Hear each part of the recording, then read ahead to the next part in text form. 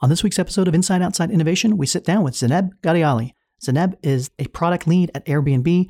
She used to work at Facebook, and she's the co-founder of WoGrammer, a nonprofit showcasing amazing women in technology. We talk about the power of curiosity and persistence in building a career in today's environment of change. We talk about Zaineb's journey from coming to America with $107 in her pocket to working some of the best and biggest tech companies in the world. And we talk about the power of finding mentors, telling diverse stories, and the new trends that you're seeing in the world of technology. Let's get started. Inside Outside Innovation is the podcast that brings you the best and the brightest in the world of startups and innovation.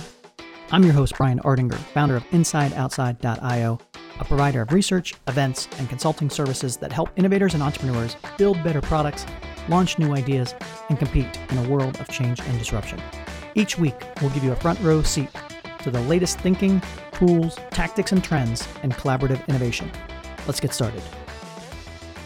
Welcome to another episode of Inside Outside Innovation. I'm your host, Brian Ardinger, and as always, we have another amazing guest. Today with me is Zaineb Ghadiali. She is an amazing woman who came out to our I/O Summit. She works at Airbnb currently, but has had an extraordinary career, and we're excited to have her on the show. Welcome. Hi, thanks, Brian. Hey, I'm excited to have you back on the show. You were one of the first persons I thought of to bring out to the I/O Summit last year. I saw a blog post written by First Round Capital. It was basically an interview with you talking about curiosity and the secrets of designing a curiosity-driven career. And after I read that and got in touch with you, I said, I had got to have her at the show. You've had a pretty amazing career. You came to America with about $100 in your pocket and have managed to work at great places like Facebook and now Airbnb. You started great programs like WoGrammer. Why don't we talk through what it's like to come to America and kickstart a career? Yeah, absolutely. One thing that I talk about a lot is the importance of ignorance. For me, for example, I had no idea what living in US would be like. Of course, I was familiar to some extent based on media outlets, looking at watching Friends or Seinfeld or some of the more famous American sitcoms. I'm like, that's America. Cool. Once I landed here in a small town in South Carolina, obviously a very different world. But I could not have been more excited. For me, it was just such an adventure. I had no idea about how anything would be, no expectations, which meant it would be hard to get let down. On hindsight, had someone told me about the challenges of hey, $100 doesn't go a long way, which in India, that's a lot of money, right? And so for me, that was like, oh yeah, that's like 1 month's expenses and then I'll figure it out. Had someone told me about that and some of the other challenges along the way, I would have probably been apprehensive about, oh my gosh, there is no way I can do this, right? When someone tells you this, and they're well-meaning, but when you learn about these challenges, about how they find it hard or they could not do it, you start telling yourself that story that you can also not do it, or you start validating and saying yes. And you have managed to build a career in technology. Maybe tell the audience about how you even got involved in your first hackathon. When I thought about my career, I honestly didn't know what I wanted to do, what role I wanted to do. I knew that I'm someone who is very curious. I like to learn about new things. I'll read anything, even I'll sit and read something on a cereal box. So I'm constantly reading and I know I'm very curious. So I knew that as long as I was learning new things, I would be happy.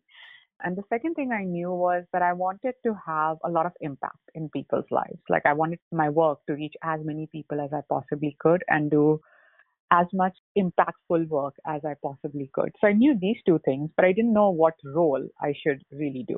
So I signed up as a theater major because I just love arts and I love acting. So it's more of a hobby than thinking of my career. And then I also signed up for the biology program because one idea was just something my parents were really excited about, is me becoming a doctor. I started those tracks, realized that really being in a theater major, it's quite expensive, but you have to buy the props and the equipment. And I was like, I have no money for this.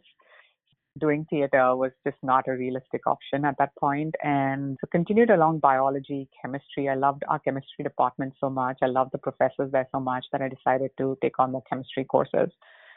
I did that. I realized that, I wanted to get some more hands-on experience in working in a hospital. I had learned that to apply to medical schools, you needed to have volunteer experience, have some experience working in hospitals. but I did not have a car or any means to get to a hospital. Hmm. So I was like, well, how will I do this? And I was also working as much as was, possible. Then I was also taking classes and I was feeling burnt out as well 3 years in. So long story short, I found an opportunity to go and work in Germany on research projects with doctors there. And I thought, well, this is cool. I don't have a car to get to a hospital here. Maybe I'll just stay Go. in Germany Right. and go work in hospitals there. And I found this opportunity and applied and became one of the few research scientists chosen from North America. And that's where I learned that I don't necessarily enjoy the life of a doctor. Instead of doing the one-on-one with patients, I wanted to do things that would reach more people. And so I thought, well, public health might be a good option then, because then you're building programs and you're thinking about how do you help a wider population. And I started volunteering and working with a nonprofit. And after I graduated, worked with them full time to build business models in some of the remotest parts of the world. So like this was in South America, in the Andes, remote parts of South India.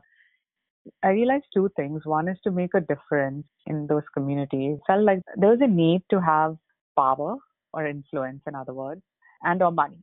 And I didn't have any of those things. And I thought, well, if I really want to have an impact, then maybe I have to figure out how can I influence and how can I build something that will reach more people and actually have meaningful impact. And so then again, I started researching and I knew that technology was changing people's lives and that networks were really powerful. Even when I was on site, the community leaders were really influential. So when you think about influence, there's like your family, but then there is also these leaders who the community accepts as the source of truth and the go-to place for guidance on how to do things. So in partnering with these community leaders, we had these network effects where the community leader would work with their network to help us with our public health program. So I thought, well, if networks are powerful and if technology is changing people's lives, can we have large networks? Like, what about the largest network and how can we use that for social good? Mm-hmm. And that's when Facebook came to my mind as like the world's largest network at that time. And I thought, well, what if we use Facebook for social good? So then I became quite like obsessed with, oh, how do I get into Facebook and how do I figure out how can we use social networks for social good? So that's when the hackathon came into my life, where I visited a hackathon and started meeting more recruiters and employees from Facebook and trying to understand what would be the process like for me to join the company. Hey listeners, I wanted to pause this episode for a brief word from our sponsor, Husch Blackwell. Get Started Omaha is the premier startup event for the Omaha startup community, providing an opportunity for startups, investors, the business community, and others in the entrepreneurial ecosystem to come together to celebrate Omaha's startup scene. As a supportive member of the startup community, Husch Blackwell is proud to be this year's presenting sponsor. With prizes for each of our industry track winners and a final grand prize, over $75,000 in cash and in-kind services will be awarded in support of the startup community. We're looking for startups, sponsors, and everything in between to help make this event a success, and we hope you'll join us. Learn more at www.getstartedomaha.com. Technology has become a bigger part of your life, obviously working at Facebook and now at Airbnb and that. But also through that path, you created a nonprofit with some folks called WoGrammar. Do you want to talk a little bit about that and how it's telling stories about women in technology? WoGrammar is a nonprofit that my co-founder Erin and I started when we were at Facebook. When I joined Facebook, I was one of the first female production engineers there, and I got asked to talk at events a lot. Initially, it was very exciting because I was, new to the field. I didn't know anyone, nobody knew me, and I was being asked to speak at events. And I was like, wow, how flattering, right? This is amazing. And then soon I realized that it wasn't so much about me. It was more about my gender, not for all the events, but for a lot of them. And I started thinking, well, logically, it doesn't make sense because nothing about my gender affects my ability to write code. And I was very surprised at why my gender all of a sudden, which had never been something that was brought up or thought of, is now become the center of what I do and how I'm known. And I shared this with Erin, and Erin, she's an amazing engineer. She worked at NASA. She's built rockets. She's built amazing products at Facebook, and she told me about her experiences sort of growing up as an engineer and not feeling always that she belonged in that field, which is very surprising to me because here is Erin, who's like my role model, and she's such an amazing engineer. And for her to not always feel like she belonged took me by surprise. And we started thinking, well, how frustrating it is to be talking about agenda in a field where we want to talk about technology and we want to talk about the impact of technology on people's lives.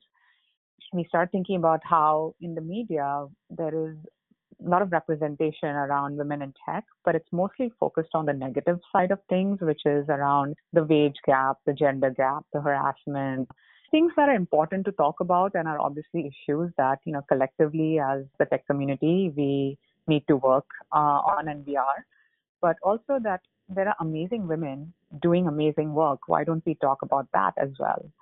So the idea being that, we can't bridge the gender gap if we are asking men and women different questions. We have to treat them really the same. So when you're interviewing men and you're interviewing women, ask them the same questions. Ask them about their ambitions. Ask them about their life and balancing time. If you're a young girl and you're researching women in tech online or like careers about women engineers, you're not flooded with just negative stories. You also have role models that you can look up to and get inspired. Since we started the project 5 years ago, we've showcased over 250 women engineers from all over the world. We have 4 million readers. So it's been a great journey, and we recently got acquired by AnitaBorg.org, which is the world's largest women in tech nonprofit. Joining hands with them, we can just do more and amplify our mission even further. There's a great resource out there. Some of the other things I want to talk about, you mentioned this idea of ignorance in your career and being naive to certain things and that. What other skill sets helped propel your career or the people that you've worked with or talked to? The number one thing I think is being curious or like willing to constantly learn. It doesn't matter which field you are in, given sort of the growth of technology in the last 25 plus years, the way we work, how we work, what we value in work has like changed so dramatically than it ever has in any decade in human history. As technology continues to evolve and change the way we do work, I think it's really important to have this mindset of like, hey, I'm going to constantly learn from things. And if you have that sort of mindset, it doesn't matter even if you fail, because the mindset is, oh, I'm curious. So I'm going to figure out what happened here and I'm going to learn from it. And if you learn from it, then, I think you've succeeded by default. The other thing that you talk about a lot is this idea of persistence. It seems like you have this dogged opportunity to continue on through difficult or challenging times. Can you talk a little bit about how persistence has played a role in your life? For me, I think some part of persistence came from originally not having a lot of options. So it wasn't like I had another option that I could do. I needed to pay tuition. I needed to find a house to live in. I had like no other option. It wasn't like I could go somewhere else or do something else. I tried to think of how much of it was mental, where I believed I didn't have options when I actually did, or I genuinely didn't have options. I don't know that. But I know that for me, the way I perceived it for the most part was like, I have no other option. I need to do this, and I'm going to figure out a way to do this. Over time, I've built this habit. For me, being persistent is constantly about learning and growing. So I know, if I fail again, I'm going to figure out what I learned from it, and I'm going to apply it to the next thing. You've had a chance to work at some of the biggest companies or most well-known startups in the world, Facebook and Airbnb. What are some of the biggest things that you've learned from working within those companies that people may not be familiar with or have heard about? It's a great question. As technology evolves and changes, it's very important for the companies to constantly innovate, to stay ahead or stay relevant in the fields that they do. So as a result of that, how that translates into how they operate or like the culture is this notion of efficiency and how can we, for example, make our meetings more efficient? How can we look at all the things that you're doing that could actually be things that you don't have to do manually, but you could build a process around it to make yourself more efficient. So for example, if I'm someone who writes a lot of introduction emails, let's just build a template so that the next time I'm asked to do it, I just copy paste that template instead of rewriting a new introduction email. So something as simple as that to something like, well, why should all meetings be 30 minutes or 60 minutes? well, how about we try a 15-minute meeting, a 20-minute meeting? Can we still get that stuff done? So like just to focus on how can we be more efficient and use our time to think more creatively about the future and how we can use that time to innovate instead of using that time on things that are not very efficient has been a great learning. And also seeing how you could really, irrespective of the industry, I mean, Airbnb is obviously in the travel industry, Facebook's in sort of the media industry, and how they've used sort of technology to scale themselves and how you can use technology no matter which industry you're in to amplify your work.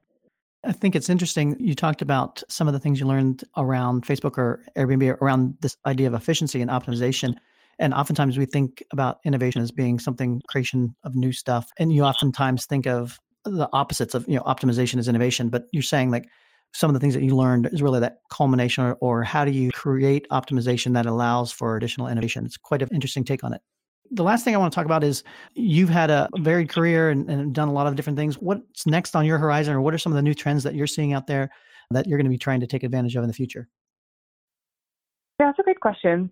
I think it's really interesting right now to see some of the things happening just in the technology space. Obviously, I'm someone who's really interested in like the travel industry and how we could use technology to do things better there, whether it's trip planning, something that most people don't enjoy that part of vacationing is sort of having to plan all of that. It's not a matter of could actually, it's how, a matter of how are we going to use technology in that space? How are we going to use technology in the space of how can we get people to start getting more like connected or like getting more information in a way that is actually contextual and personalized to them is really an interesting space because we do have a lot of content online, but how do we find the right content? How do we surface that to people who need it, who might not find it? I think content discovery is interesting. How do we apply technology to climate change is extremely important and interesting. Another really interesting area is aging population and how everyone, like we are just going to on average live longer. And what does that mean for the labor market? And how can we use technology because people will have 20, 30 more years now of like working time that they could use. How can we tap into that resource more efficiently and how can we use technology to help the aging population is, I think, a really interesting space and a really important one given how everyone is just on average going to live longer. Well, Zeneb, thank you very much for being on Inside Outside Innovation and sharing some of your thoughts. And I'm very excited to see where you go in the future and look forward to continuing the conversation. Yes, thank you for having me. Thanks, Brian. That's it for another episode of Inside Outside Innovation. If you want to learn more about our team, our content, our services, check out insideoutside.io or follow us on Twitter @the IO Podcast or @Ardinger. Until next time, go out and innovate.